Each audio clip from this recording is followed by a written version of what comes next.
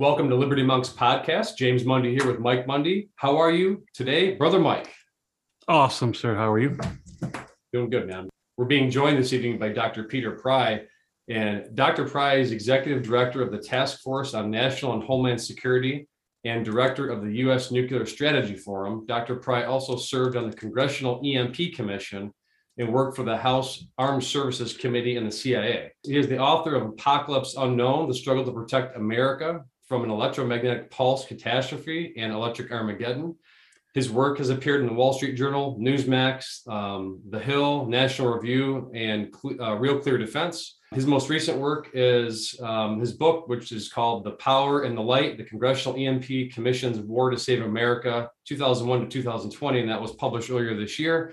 And Dr. Pry, I know there's probably a million other things I'm missing in your established and great career, but we just want to welcome you to Liberty Monks tonight. Well, thank you so much for having me.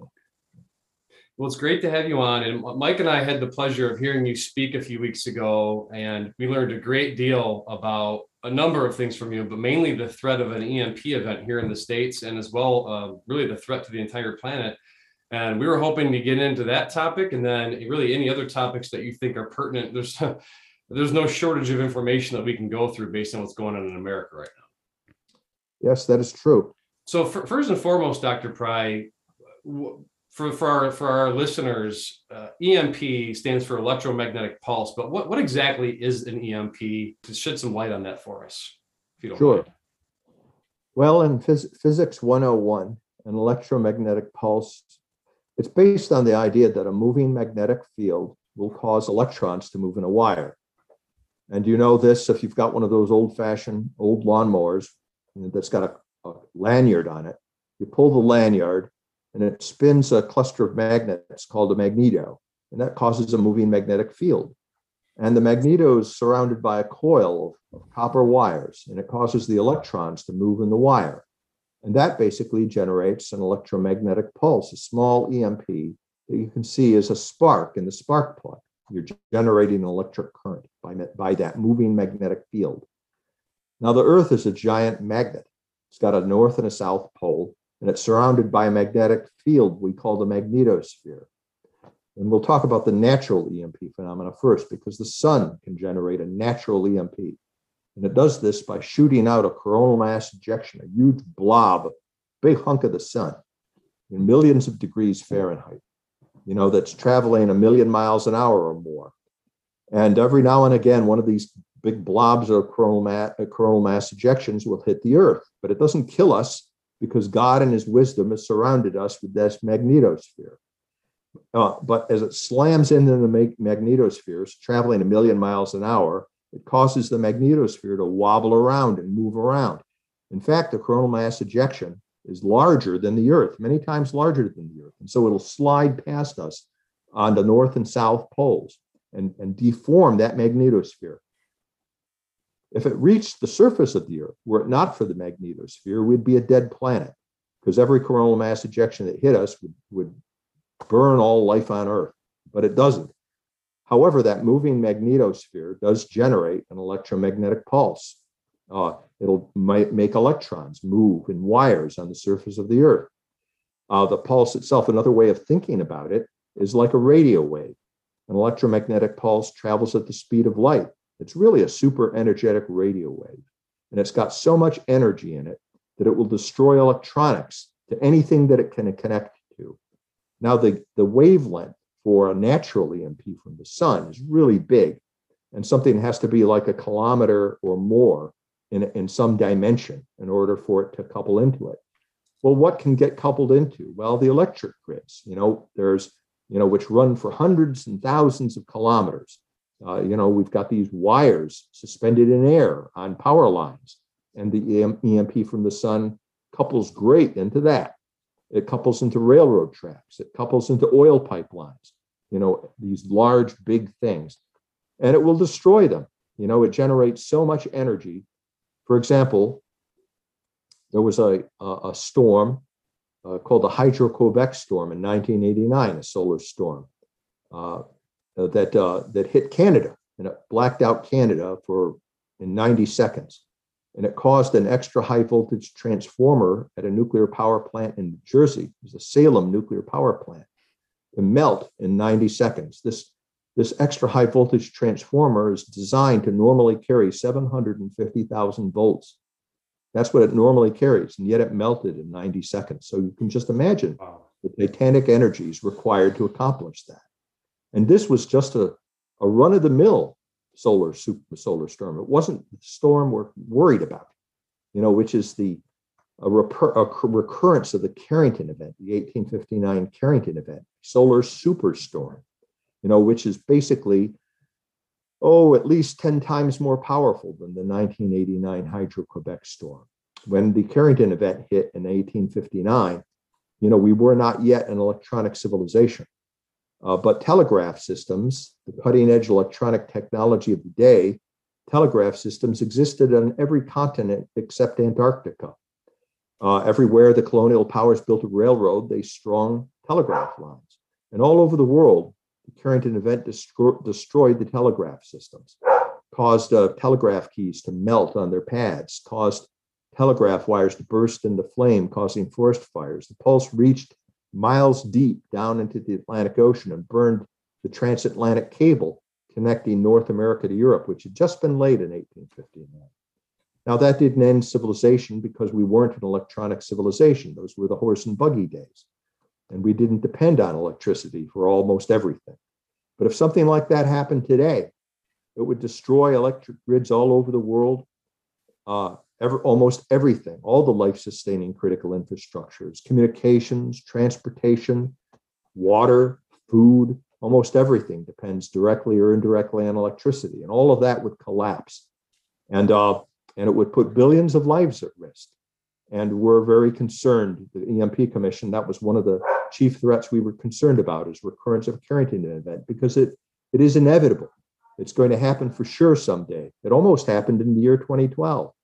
Strangely, according to the Mann's sun disk, the sun calendar, it predicted that the world was going to end in 2012, and it almost did. We got missed by a coronal mass ejection by about 3 days, a Carrington-class coronal mass ejection.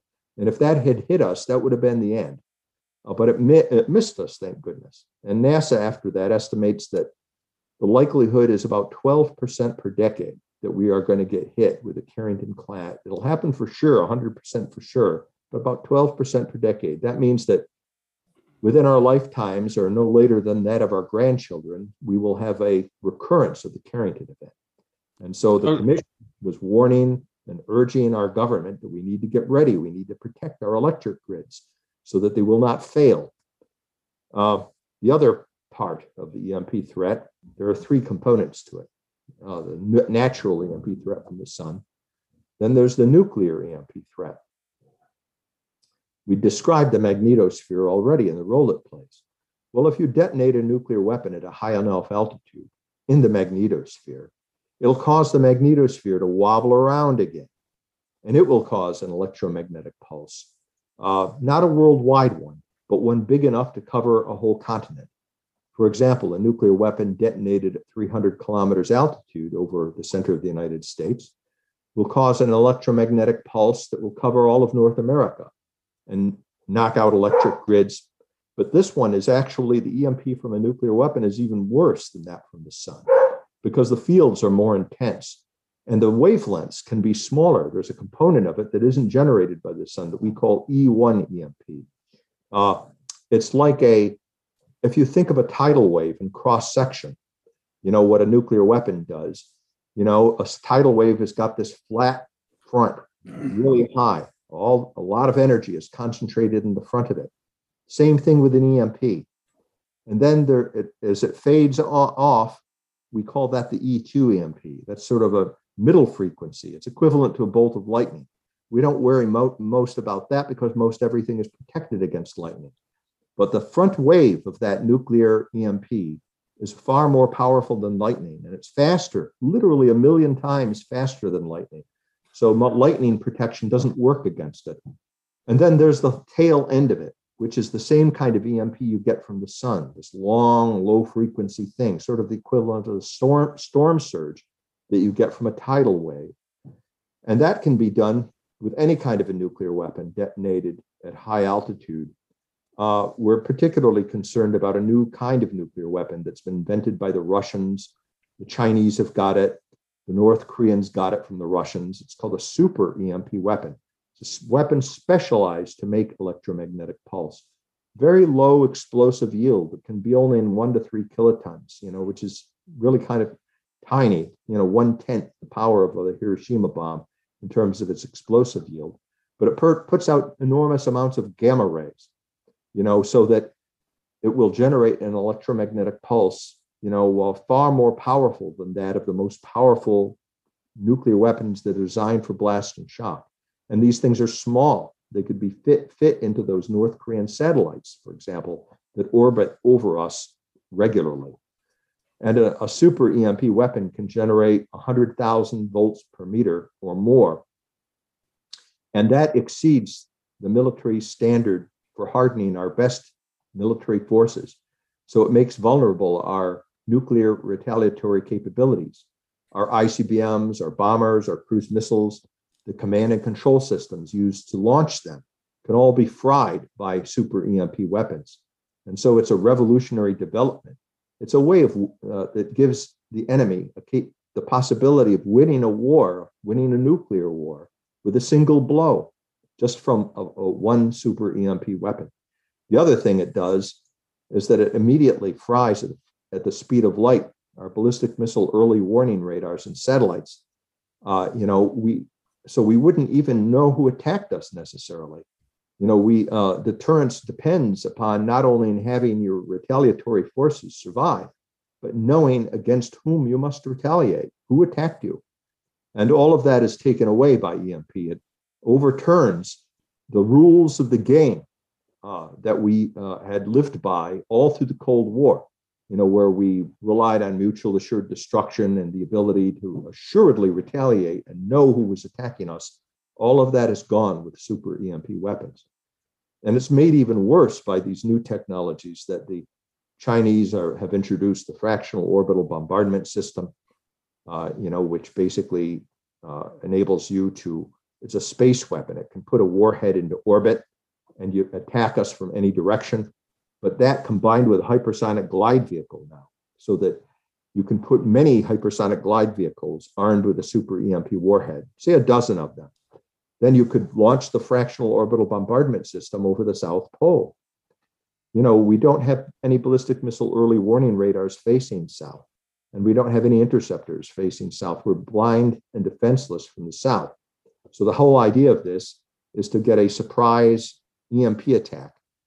And if the hypersonic glide vehicles now part, this is what the Chinese did with their test. It'll go back down into the atmosphere so that you can not re-enter the atmosphere completely, but go to an altitude of 30 to 60 kilometers, which is still above most of the atmosphere. Then you can put a peak field over all of the ICBM bases, the bomber wings, all the command and control centers, Washington, D.C., over the ballistic missile submarine ports, and make an optimum EMP attack, where you're not just putting an EMP over the whole country, but you're putting an EMP, the peak field, over the targets that matter most, our nuclear deterrent forces. And people should understand that just because it's a nuclear EMP attack, this is not a Hiroshima or a Nagasaki type nuclear attack. The bomb is going off at such high altitude that if you were on the ground directly beneath the explosion, you wouldn't even hear it go off. No blast reaches the ground, no radioactive fallout. The only thing that reaches the ground is the electromagnetic pulse, which is why the Russians and Chinese categorize it as not a nuclear attack. They consider it part of cyber warfare because they're attacking electronic systems. The pulse is even harmless to people. It passes harmlessly through your bodies. But with a single nuclear weapon that takes down the electric grid and other critical infrastructures, that one weapon would be far more deadly than a weapon detonated in a city, or 100 weapons detonated in 100 cities. Because within a year, with the electric grid down and a nationwide blackout, we could lose up to 90% of our population through starvation, disease, and societal collapse. Would it even take a year? End our civilization. No, it wouldn't take a year. Yeah. There'd be no water immediately, because we need, hundreds of millions of volts to purify and pump water to the cities. We only have enough food to feed 330 million people for 30 days at normal consumption rates. And that food would begin to spoil as soon as the electric grid fails and the air conditioning systems and the freezers fail. So it probably wouldn't even take a year to lose so many people. But this is one of the things that the bad guys are also banking on. They want to put us in a position where if China wants to take Taiwan, or Russia decides it's going to invade Ukraine and take the NATO frontline states, and they do an EMP attack, which paralyze our nuclear, not only in our nuclear forces, but our conventional forces would also be paralyzed. All of the military bases we have to project power overseas get 99% of their electricity from the civilian grid. So our military establishment would be largely paralyzed. What little that is left in our society that works would be probably among the military, because that's the part that we have hardened best, although it's currently not adequately hardened. So a president would be put in a dilemma, and he would have to say, well, do I go and try to fight World War III with both boots off, because my electric grid is paralyzed, so many of my military forces are paralyzed, and I'm almost certainly going to lose. So do I engage in losing World War III over Taiwan or over the Baltic states? Or do I do my constitutional duty and try to rescue the American people by bringing back the electric grid before millions of people starve to death? Because that clock is ticking toward mega deaths in the United States. Any sensible president, and I'm not claiming the one we have currently is sensible, I live in fear that the Chinese might attack Taiwan now. And this administration is so irrational, they might go try and get in a World War III with China that they can't win. But a rational president should be trying to save the American people. And the bad guys are counting on that an American president would not honor our security guarantees to our allies, because we wouldn't be able to do it and would lose, and he would have the incentive of trying to save American civilization. After all, what's more important? The populations of New York and California and Texas and Florida and the whole 48 United States, or the sovereignty of Taiwan and the sovereignty of the Baltic states, of countries that most Americans can't even find on a map? Someone once said, never promise to go to nuclear war for a country you can't find on a map. Right. Well, Dr. Pry, you unloaded a whole suitcase of information there. One of the things, so you mentioned. Not to mention one last thing. Oh, yeah. Yes. So those are the first two dimensions of the EMP threat, the sun and nuclear weapons. But then there are non-nuclear weapons. I usually spend so much time, and most people spend so much time talking about the sun and the nuclear threat, that the non-nuclear EMP threat gets neglected. And yet it might be one of the most serious parts of it, because non-nuclear EMP technologies are available to almost anybody. There are devices, for example, one of them is advertised in an American electronics magazine called the EMP suitcase. And it looks just like a suitcase. It can be operated by a single individual.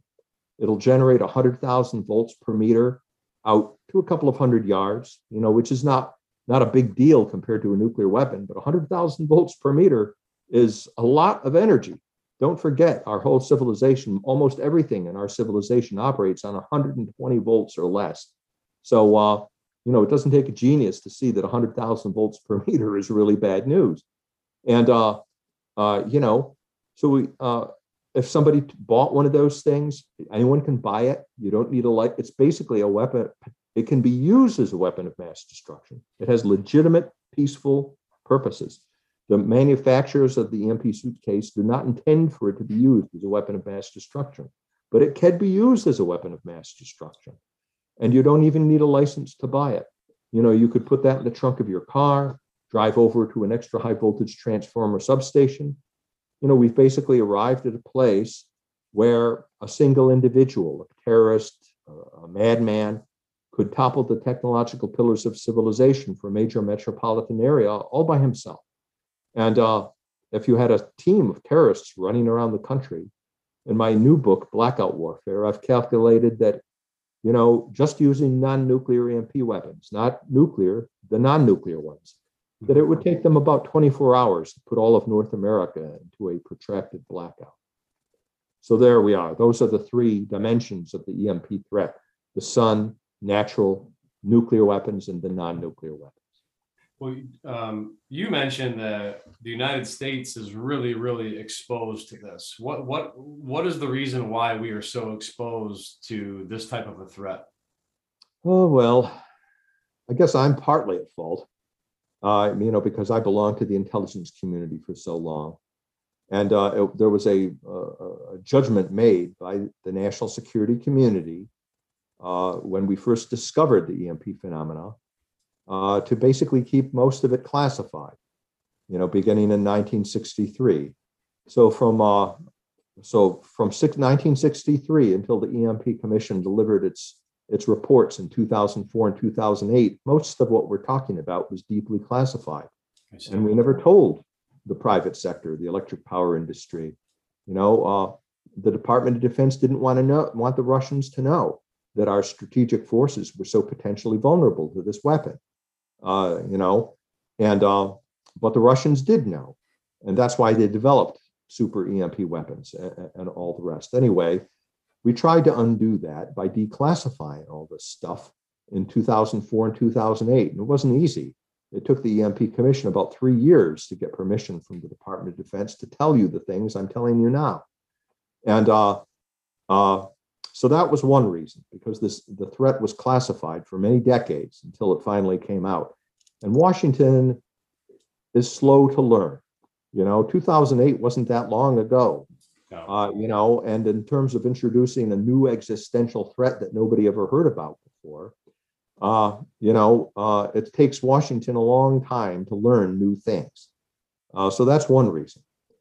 Another reason is, unlike Russia and China, our utilities, the electric grid, our transportation systems, the communication systems, they're all owned by the private sector. This is not the case in China and Russia, and these totalitarian military dictatorships. Whenever they're building a critical infrastructure, the first thing they always think about is national security. Their grids, their communication systems have been protected, since the Cold War, because they thought there would be a nuclear war, and they believed you could fight and win a nuclear war. And so they hardened their critical infrastructures against these threats.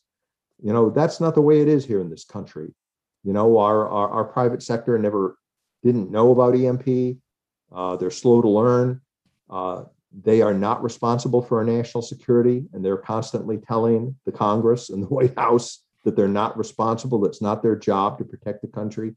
But in fact, you asked me that question. It's the same question that President Trump asked me before he was elected president. I had the privilege of briefing him before he became president on the EMP threat during the Iowa caucuses. I briefed him for 45 minutes. He'd never heard of it, but he understood right away the implications of the EMP threat, that this was an existential threat. And he asked me, why is it that the federal government hasn't protected us against it? Well, another reason is, in addition to the classification issue, is that no part of the federal bureaucracy wanted responsibility for this existential threat. The Department of Defense would say, well, the EMP can happen by the sun. So this is a natural disaster. So it's the responsibility of the Department of Homeland Security to deal with this threat. And the Department of Homeland Security would say, well, nuclear EMP and non-nuclear EMP weapons, that's something that can be done by terrorists or nation states. So it's a Department of Defense responsibility. And the Department of Energy, would say, well, it's not our responsibility either. Our job is to deliver the cheapest energy to the American people most effectively. We're not in the business of national security. And the utilities and the Department of Energy, let's face it, it's so corrupt, it basically belongs to the utilities. Have argued that all along, that it's not their job to protect the electric grid. That's the job of the federal government. to do whatever's necessary to deter an attack on the electric grid. And when I told that to President Trump, he said, and these were his exact words, "Don't worry, Dr. Pry. When I'm elected president, we're going to knock their heads together and get this problem solved." And then he walked away. And he was as good as his word. In 2019, the EMP Commission and I, we helped write an executive order for President Trump, an excellent executive order designed to get the country protected against EMP. And Congress did its job. And I think it's the first time and only time in history that an executive order on a bipartisan basis, that both parties agreed to it and said, we agree with this executive order and we're so much in favor of it that we're going to make it the law. It's not just an executive order from a president. It's now going to be the law. And they incorporated it and gave it the force of law in the most important bill that Congress passes, the National Defense Authorization Act, which funds the Department of Defense. In the FY 2020 National Defense Authorization Act, they incorporated the EMP executive order and gave it the force of law. And then Congress also passed a separate bill called the Critical Infrastructure Protection Act, which got folded into another one of the defense bills, which said the Department of Homeland Security has got to work with the electric utilities to protect the country. And, when America was still a constitutional republic, the America I grew up in, if any one of those things had happened, this problem would already be solved. If a president had passed an executive order, the federal bureaucracy would have obeyed that order and implemented it. If Congress had passed a law directing the federal bureaucracy to protect the electric grids and other critical infrastructures, they would have obeyed and it would have been done. But, we're not living in the same country that I grew up in anymore. We now know, because of the experience with the Trump administration, that there's this thing called the deep state, this permanent, unelected federal bureaucracy, people who cannot be fired, people who are not experts. They tend to be lawyers. They do what they want to do, They think they know better than the White House and the Congress and the EMP Commission, even though they don't, and they tend to do what they're told by the industries that they're supposed to be regulated.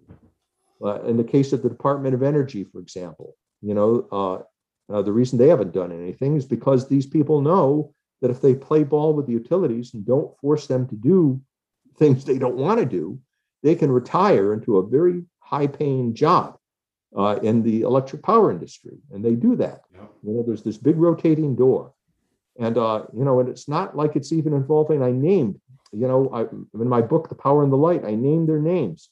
There's less than a dozen people in the federal bureaucracy that basically undermined President Trump's executive order, that defied Congress, and I'll name one of them right here. He was Chris Krebs. He was one of the worst of them. This guy, Trump inherited him from the Obama administration. That's, while I'm a big fan of President Trump, one of the things he failed to deliver on, was draining the swamp. I think a lot of Americans voted for Trump because he could say you're fired.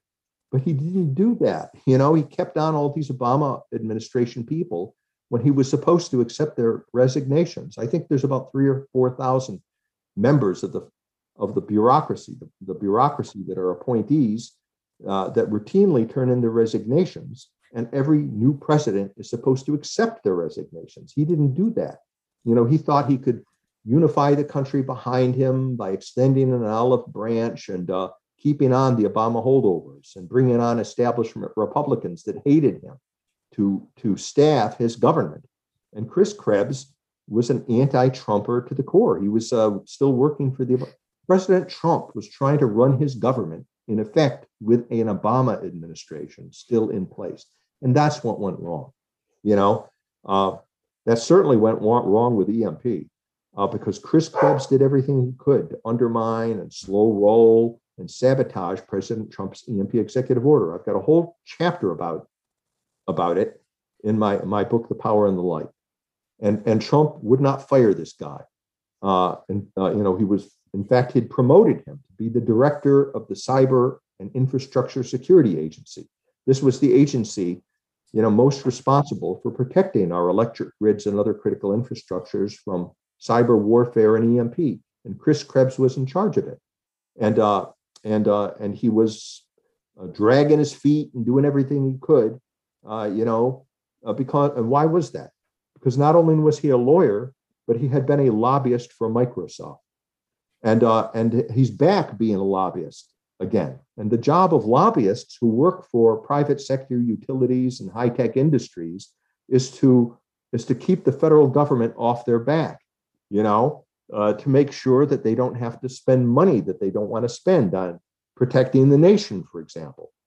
And that's what Chris Krebs saw his job as. He was looking at that rotating door. He knew that he was going to be stepping out someday, and he wanted to go back to his big, fat, multi-million-dollar job in the private sector.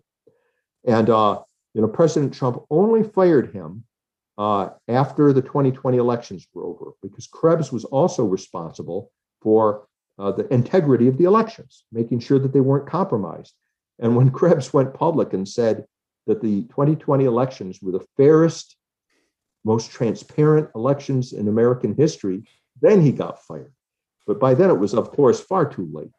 I think Krebs actually was among the coup plotters that probably sabotaged the 2020 elections, because he was in the perfect position to do it as the director of CISA.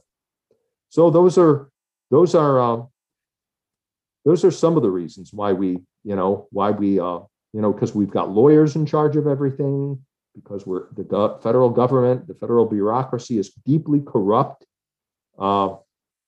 because Congress and the White House, the executive branches and the legislative branches don't have the power that they're supposed to have under the Constitution anymore.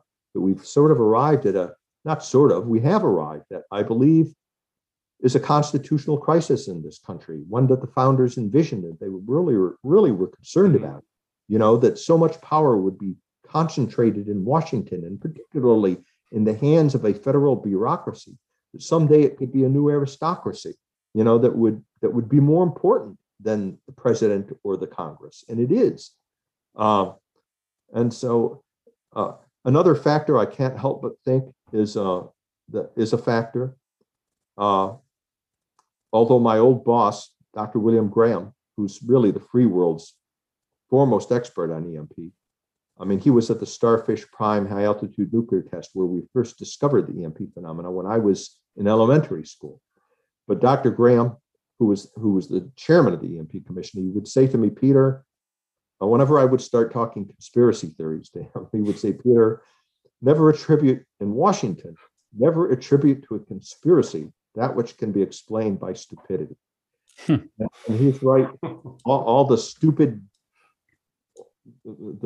all the stupid actors that I've just described, and the gross stupidity is sufficient to explain, why the country is not protected. But I have to add this, because I think that Dr. Graham is probably wrong on this point.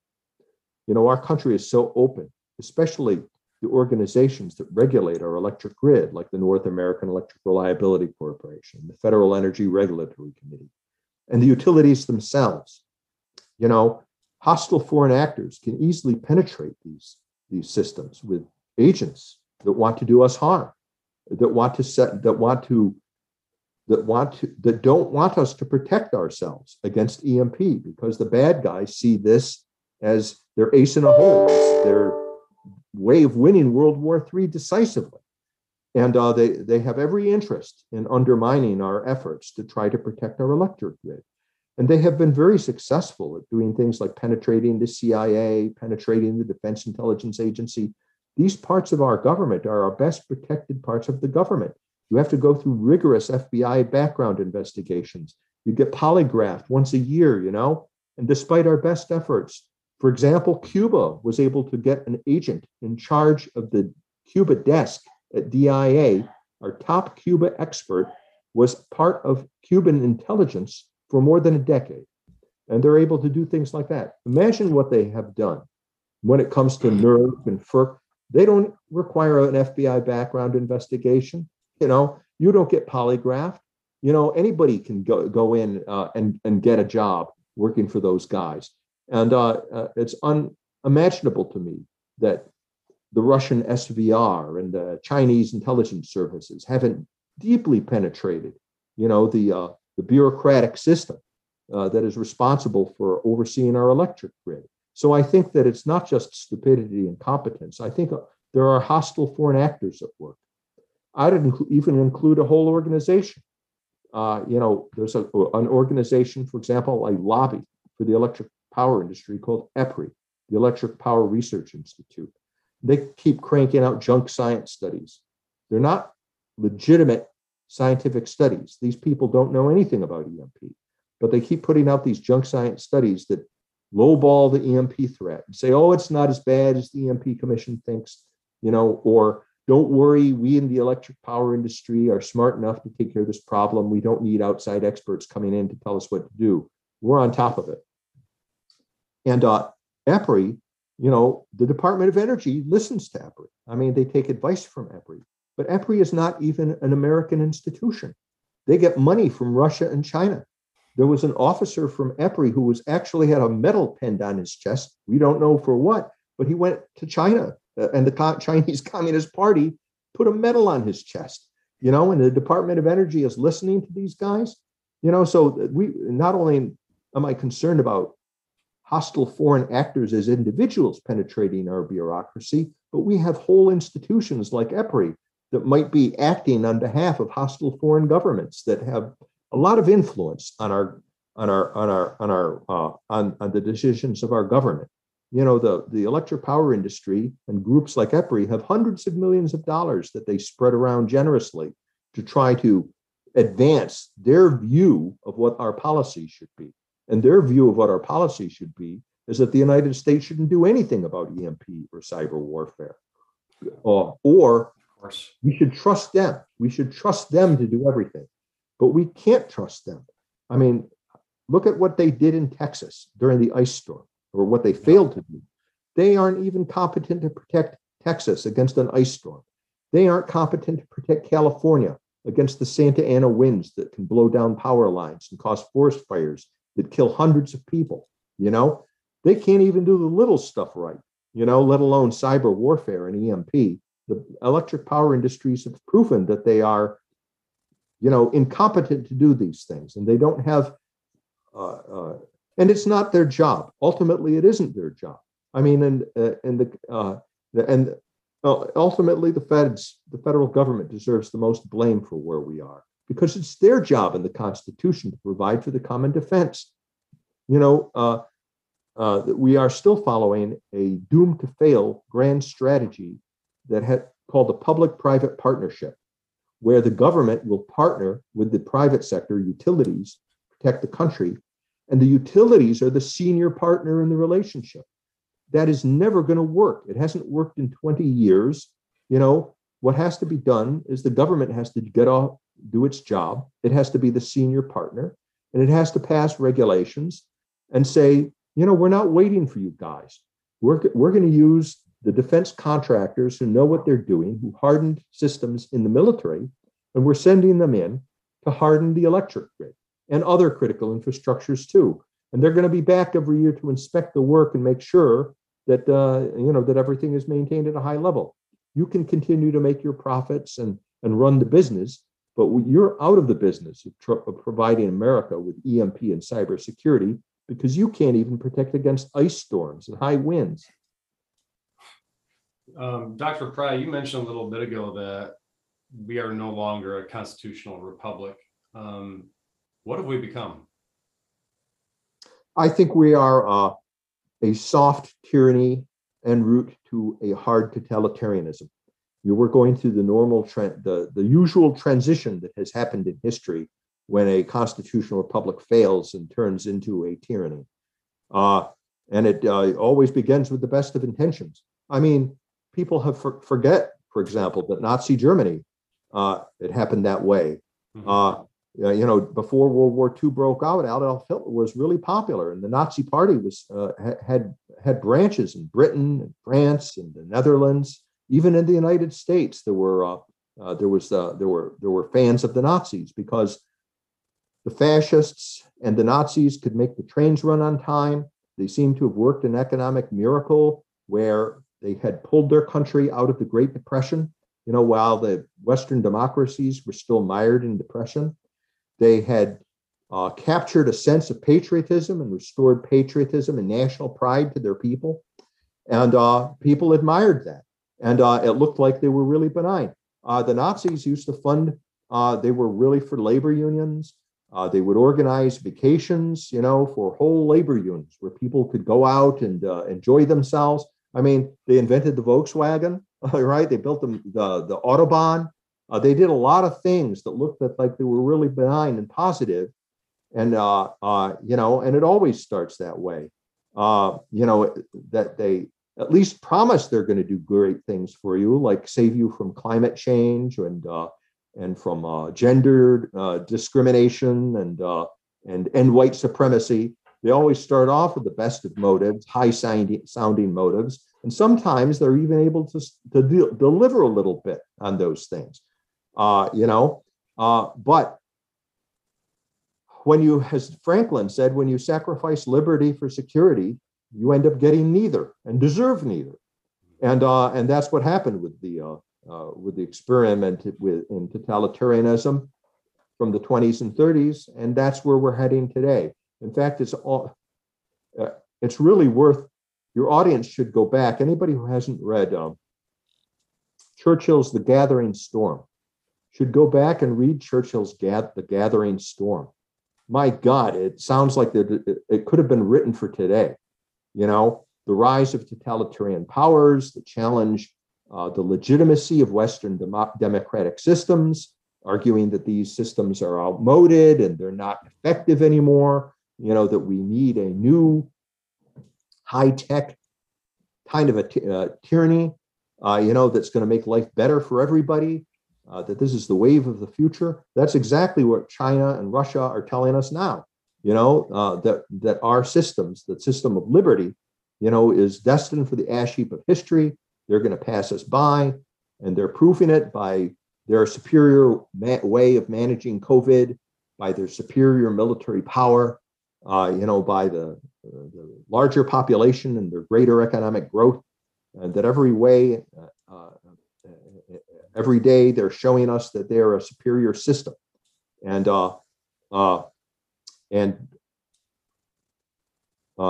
we have, unfortunately, a lot of people among our own elites apparently listening to that and not believing in our system, except our elites don't have the competency of the totalitarian elites that we're competing against. They're not evil geniuses. They're like the corrupt aristocracy, the corrupt senators who went along with Nero while he fiddled and Rome burned. They're like the corrupt French aristocracy, like the Marquis de Sade, who would come up with a whole philosophy of life based on sadomasochism. People who are so divorced from reality that they've forgotten that not only how to govern, but the basics, that the people are the source of wealth and prosperity. They just kind of take it for granted that this country somehow the wealth and money just comes, and because of their entitlement, their privilege, if we want to use that word, that they're the ones that are entitled and privileged to decide what to do with our wealth and tell us how to make a better society, because those of us who are actually the producers are too benighted to understand and foresee a better future for America. But that's a long-winded answer to give a short answer to your question. I don't think we've been a constitutional republic. I think you can almost date it, at least since the first attempted impeachment against President Trump, because the Democrats knew full well that that was a fake impeachment. They knew that they had attempted a coup d'etat and that the Russian thing was all a hoax. That they knew that. In order to have a true constitutional republic, both political parties have got to obey the rule of law and have got to believe in the Constitution and have got to believe in the law. When you have one of the parties that doesn't believe that and only believes in gathering power unto itself, Mhm. You're no longer a constitutional republic. We've been en route, I think, since the first year of the Trump administration, toward becoming a tyranny. And now with the theft, because I don't believe the 2020 elections were at all legitimate, that's ultimately breaking the rules. With the theft of the 2020 elections, we've transitioned into being a banana republic type tyranny. Now they're trying to figure out how they can become a hard tyranny, okay? And they're in the process of trying to take over the military, for example. They've done it at the top. We've got a bunch of political generals who have no moral courage to stand up to them. That's another failure of President Trump, I have to say. Again, President Trump took Obama's Pentagon and kept it pretty much intact. No wonder he couldn't get out of Afghanistan when he wanted to. I don't know why the man didn't get the list of generals who were fired or resigned by Obama. Those were the good guys. We used to have hundreds of good generals in the Pentagon, and they were either fired by Obama or they resigned. All of these people should have been brought back, but they weren't. And now these generals won't even stand up for their troops, and they're forcing the troops to be vaccinated. I believe this is a political test. If you are, it's a test to prove that you will do what you're told to do. They don't want the traditional American soldier in the ranks anymore, an American soldier who thinks for himself, an American soldier who has a moral conscience. They want an American soldier who will do whatever he's told to do, including taking an unproven drug into his body and putting himself at risk. That's why I think they're doing that. I think it's not because they're really afraid of COVID. It's a political test, so that they can get out the traditional American soldier from the ranks. And what we'll have left is the kind of person who's willing to fire on Trump supporters and shoot maybe his own relatives and parents, and the kind of soldier that's capable of doing a Holocaust. That's what they want in the ranks of the military. And they know they're not there yet. I think they will ultimately fail, though, for all this doom and gloom I'm speaking. I think that they are. I look. Most of the American people may have become sheep. That may be true. Their submission to the COVID hysteria is evidence that we have so many sheep, and especially the idea of the vaccination of children. Now, Americans haven't completely buckled to that yet, but those who do are truly proving themselves to be sheep when they won't even stand up for their own children. Even allowing children to be masked in school is wrong. That's child abuse in my view. And we're standing by and allowing the government at all levels to engage in child abuse when that happens. But you don't need a majority of the people to be eagles. You can have a revolution with a minority. The original American Revolution, only a third of Americans supported it. The other third were Tories and were against it. The other third were indifferent. And in this modern high-tech age, you can have a revolution with far less than a third of the population. We have already witnessed that because we've had a revolution of tyranny. This totalitarian system that's being imposed upon us is not by a majority of the American people. It's coming from a tiny minority, of the political ruling class and the high-tech oligarchies. Maybe if you put all those people together, they're probably 5% of the population, at most. But I think they'll fail because if we have enough eagles left, because I take hope when I look at what happened to the Soviet Union. It was the greatest totalitarian system, the greatest tyranny that ever existed in history. The leaders of the Soviet Union were geniuses of oppression. They had perverted science in such a way and had enormously powerful instruments like the KGB and the MVD.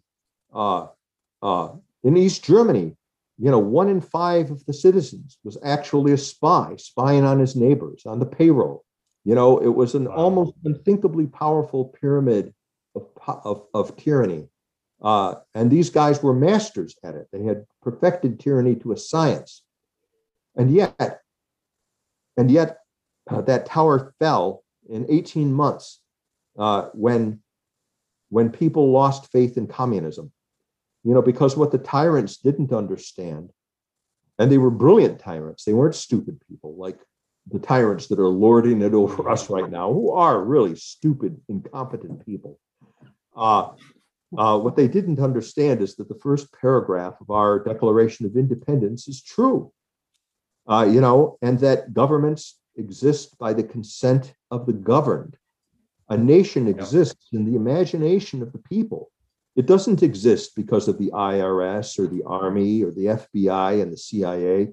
Nancy Pelosi and Chuck Schumer and Biden think they're on top of a pyramid of power because they control those levers of power, But if they lose legitimacy and the people, or enough of the people, a substantial minority, say everybody who voted for Trump, thinks the government is not legitimate anymore, then it ceases to exist as a nation. The main thing that keeps a nation orderly and in control and on a path, a constructive pathway, is the willful obedience of people to the law because they believe in the nation, because they think it's legitimate, because they want to contribute to it.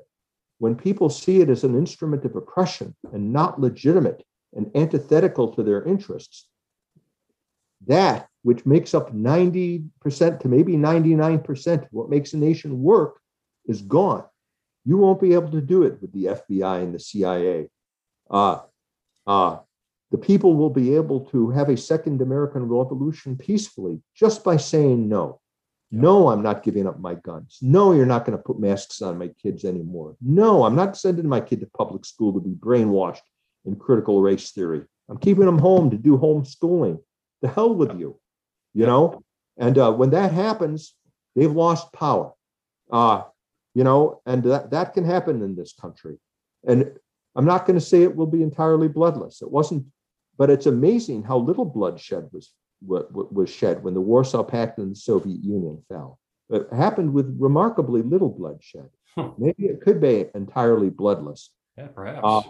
But I suspect there's going to be a desperate last-ditch effort to throw Americans in jail for, let's say, not paying their income taxes. That's another thing we can say. No, we're not going to pay our taxes. Not when you're not obeying the law yourself. I want free and fair elections. I want you to prove to me that you're a legitimate government, damn it. I want an investigation of the 2020 elections. I want these elections to be ironclad and to go back to the old ways, a single election day. None of this ballot harvesting crap, I think that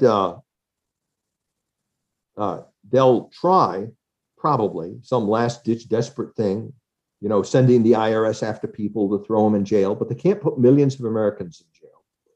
And the doom for them would be, I think, if they tried to get the military to fire on the people, that will be their Ceausescu moment, because I don't think they're going to be able to succeed. And they may be able to get themselves idiots like General Milley in charge of the Pentagon and have a bunch of political generals that'll do what they want them to do. But I think the average American soldier, is going to be our bastion against tyranny, and that you're not going to be able to get those guys to fire on their parents and their grandparents, to fire on their fellow Americans. I think it happened in the Soviet Union, which is didn't even have a history of democracy. When the Communist Party tried to get the tanks to fire on Yeltsin supporters, they wouldn't do it. Yeltsin got up on the tank, and the boys running the armored division switched sides, and the Soviet Union was over. If Nancy Pelosi and Chuck Schumer and Joe Biden think that they're going to get the Marines, to kill Americans so that they can stay in power, I think they're sadly mistaken. Well, Doctor, I know we're running up against our time, but one of the things we wanted to make sure we asked you, obviously, this is all fantastic information, a little scary, but also hopeful, because to your point, I don't think, you have your military, which I don't believe, I agree with you that they wouldn't fire on their own. You also have police, sheriffs, you have constitutional sheriffs, you have other law enforcement officers that are where their allegiance and their loyalty is to the America, the constitutional republic that we're supposed to be. One of the things we wanted to ask you before we parted ways tonight was, obviously with an EMP situation, we would have, it sounds like that would be a very, very poor outcome for us. And I know that's a huge threat. How long would power have to be out before it became a very big problem? I mean, even anarchy, beginning in various areas of the country, how long would it take for that to occur? Well, it doesn't take long. There's an EMP Commission study that looks at storm-induced power outages as an example. And you can look at, for example, hurricanes like Hurricane Katrina. I mean, consistently across the board, social cohesion starts falling apart about 72 hours after the lights go out. Another rule of thumb is when a person misses their third meal, usually that's when social cohesion starts breaking down. This civilization we've built is extremely fragile. The rules that hold us together, we're so used to having water come out of a tap, being able to get 3 meals a day, not freezing to death in the winter. It doesn't take long for social cohesion to start falling apart. It got so bad in 72 hours in Hurricane Katrina after the lights went out that the worst elements of society come out of their holes, and the police end up having firefights in the streets with people that are trying to kill the police and firefighters just for the hell of it, just because they can do it. Unfortunately, we seem to have a lot of people like that in our society, and not all of them are crazy. A lot of them are doing it for ideological reasons. Whether it's Antifa, BLM, these Marxist-Leninist movements, or jihadist cells, like the radical Islamists. But these guys can light the fire, and it can burn down whole cities, as we saw over the summer. And I wanted to say something else, though. You were saying about the police, because I live here in Virginia, and so we had a firsthand experience with that. Because when Governor Northam, who used to be our governor, thank God he's out and Youngkin is in now, but when Governor Northam was talking about passing laws to ban so-called assault rifles, all right, all of the sheriffs in all of the counties of Virginia put the governor on notice that they would not enforce any law that violated the Second Amendment rights of the Americans to keep and bear arms. And yet it was surprising how quickly all talk in Virginia, in Richmond, from the governor's office and from the state legislature about banning arms and seizing people, all of suddenly that went away. They were, dumb as they are, they were smart enough to know that they didn't want to be put in a situation where they were going to end up having to confront sheriffs who understood the Constitution and weren't going to enforce it. They were going to end up generating a crisis of their own. So I agree with you that, we have a lot of people on our side. Not all of the government is, of course, corrupt. It's the police and the firefighters, the troops in our military. Most everything works fine and is good. The problem is the very top of the pyramid, where we have this corrupt aristocracy, irresponsible, that is all I can think of is, we're on our Nero and Caligula moment here, Mhm. where we've where we have leadership that is really gone mad. It's so out of touch with reality. People believe in things that aren't even real, like climate change, like catastrophic climate change that's going to kill us all in 12 years. That these people think that public policy should not be based on the fact of two biological sexes, but 72 different genders. This is as insane as anything that Caligula or Nero ever believed. What do you, from your perspective, what should every American do to prepare for? I mean, you mentioned, a lot of things. I mean, there's a lot of threats. EMP is one of them, but there's so many other things right now that are threatening the American way of life. And it seems like a very well orchestrated plan and or combination of that and pure incompetence and stupidity, to your point. What should every American do right now? What would you suggest to people that they start to rationalize and prepare for? I think we should try to be more like my parents' generation, the great generation, maybe your grandparents' generation. Yeah. They had never heard of EMP, but they didn't trust the government. No. They had seen government fail in peace during the Great Depression and war in World War II. The fact that the war happened.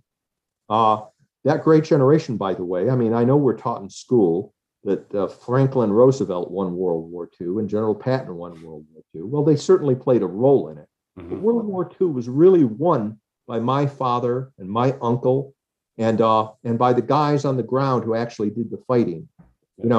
We sent both of our grandfathers. Yeah, we sent them into battle like in Shermans against Tiger tanks, okay, that were like Martian war machines compared to the ratios were, a Tiger would take out 5 Shermans before we could take out the bad guys had better guns, they had their generals, their officers were usually better. So our troops came back from World War II full of confidence because they had beaten the Japanese and the Nazis at their own game on the battlefields, and they knew they're the ones that beat them. And they still didn't trust government after World War II. There was a pride people took in being able to take care of their own families.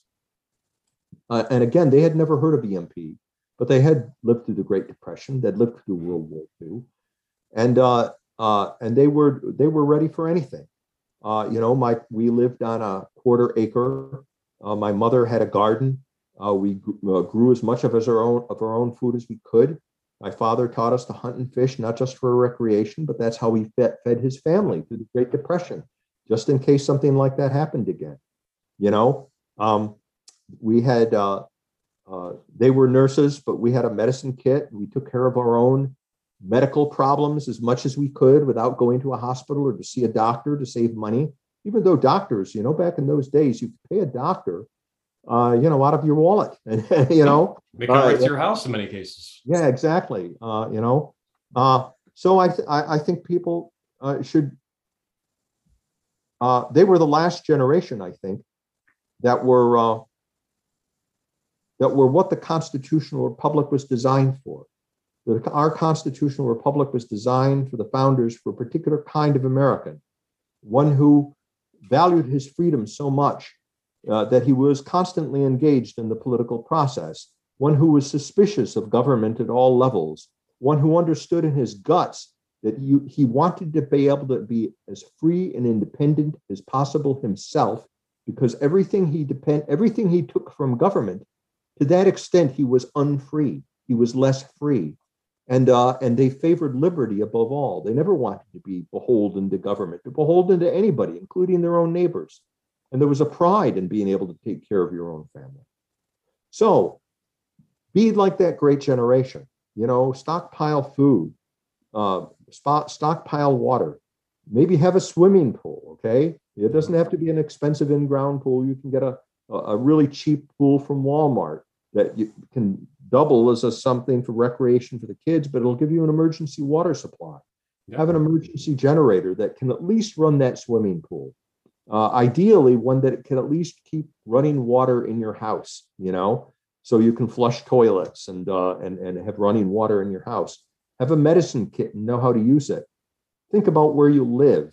Do you live in a large metropolitan area where things are likely to go to hell in a handcart in a protracted blackout, and you're going to be put in a situation where you're fighting for your life? Better to be in the country someplace. If you can't afford to live in the country, then do you have a relative or friends in the country? Get together with them and have a plan. Think about, what do you do if the lights go out and get into one of these catastrophic situations?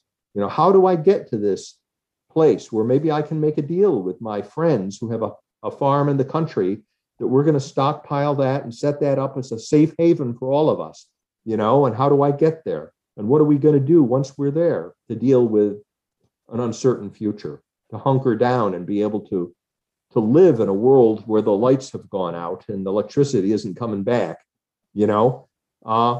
So those are the things people should do and think about.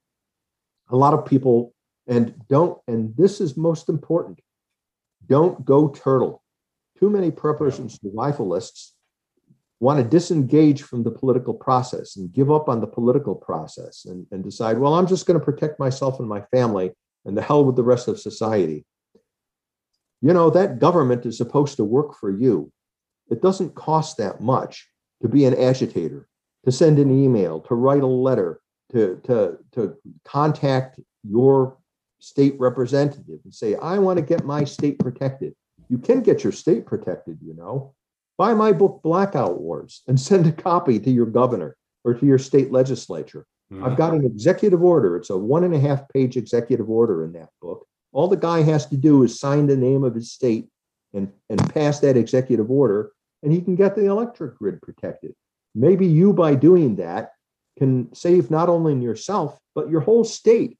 I don't have much hope at the federal level at this point because of the Biden administration. It's so grossly incompetent. But we do have a lot of smart state governors who are concerned about this. As you know, we were just out in Utah. Yep. Where legislation is being passed. There's also a blank bill in that book, 2 pages long. If they just put the name of the state in that bill and pass that bill, you're on the way to protecting your state. You can be a hero and save millions of lives yourself by being engaged in the political process. I had the experience in the state of Maine, State Representative Andrea Boland. She was a Democrat, okay? But she had read my book and believed in trying to get the EMP protected in the state of Maine. We went to the state of Maine, and it took us 6 months to get a bill passed the Maine state legislature and signed into law by the governor. Just 6 months with one determined individual leading the charge in the state of Maine. It just takes one determined individual to make a difference like that. Now, unfortunately, the electric power lobby, NERC, came in and stopped the progress we were making in Maine. But we came very close to getting that state protected. And if you're persistent, I believe that even these lobbyists can be overcome eventually, and that we can get the states protected. If we get a strong governor behind a bill, that they're going to say, the hell with you, we're going to put the people come first. I'm going to protect my state. So you should prepare. You should become a rugged individualist and self-sufficient. But being an eagle, being a true American, the kind of American that our founders expected to run this country, means being politically active and engaged in that process and not giving up. Follow Churchill's admonition: never, never, never give up. Keep fighting. They're supposed to work for you. Think of all the resources that state and federal governments have. Those resources should be directed in your direction. It's going to cost you 0.5%, to be involved politically, versus what you're going to end up having to spend the time and money that you spend on getting ready as a prepper or survivalist.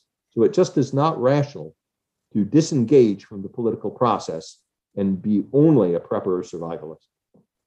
Thank you for those words of wisdom. Where can people find your books? What's the best place for them to go to get the books that you've written? You can just Google my name, Dr. Okay. Peter Pry. Blackout Wars is the one I refer to. I've got a new book called Blackout Warfare. and all my books should come up. Well, anyway, all the books that I've written recently. There are other books that I've written. They're probably not all online, but the ones that we've been talking about are all there.